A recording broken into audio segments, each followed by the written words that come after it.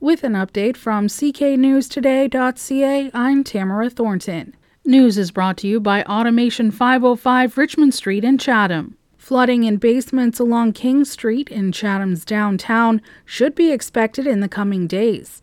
The Lower Thames Valley Conservation Authority has issued a flood warning for the area lasting until February 1st.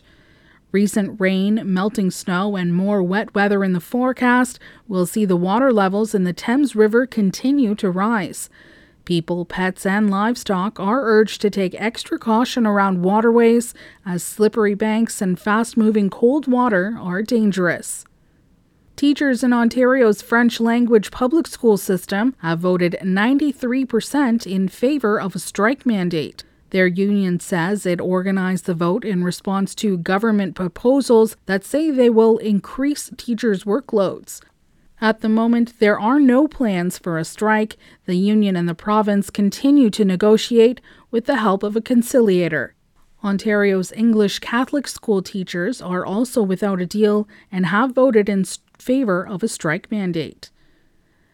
Canada's leaders have opted to say as little as possible about the genocide case against Israel.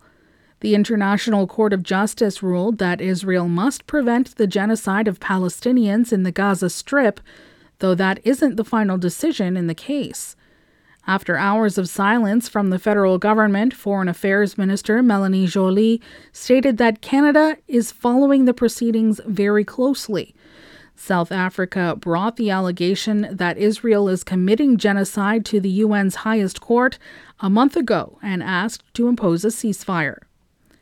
In sports, it was a light night in the NHL with only 4 games on the schedule. In the GOJHL, the Chatham Maroons fell to the St. Mary Lincolns 6-4. Wheatley lost to Lakeshore 3-1 in PJHL action. In women's hockey, Toronto blanked New York 2-0. Kawhi Leonard had 16 points against his former team as the Raptors visited the Clippers last night. Toronto extended their losing streak to 4, falling to LA 127-107. In local basketball, the Windsor Express defeated the Sudbury 5 113-106. The forecast: expect overcast skies today. Any fog patches should dissipate this morning. The high is 6 degrees. Tonight looks cloudy with a slight chance of rain or snow and a low of 2 degrees. Tomorrow also looks cloudy with a good chance of rain or snow and temperatures hovering around 3 degrees. It will drop to -1 overnight. I'm Tamara Thornton. For more on these and other stories, go to cknewstoday.ca.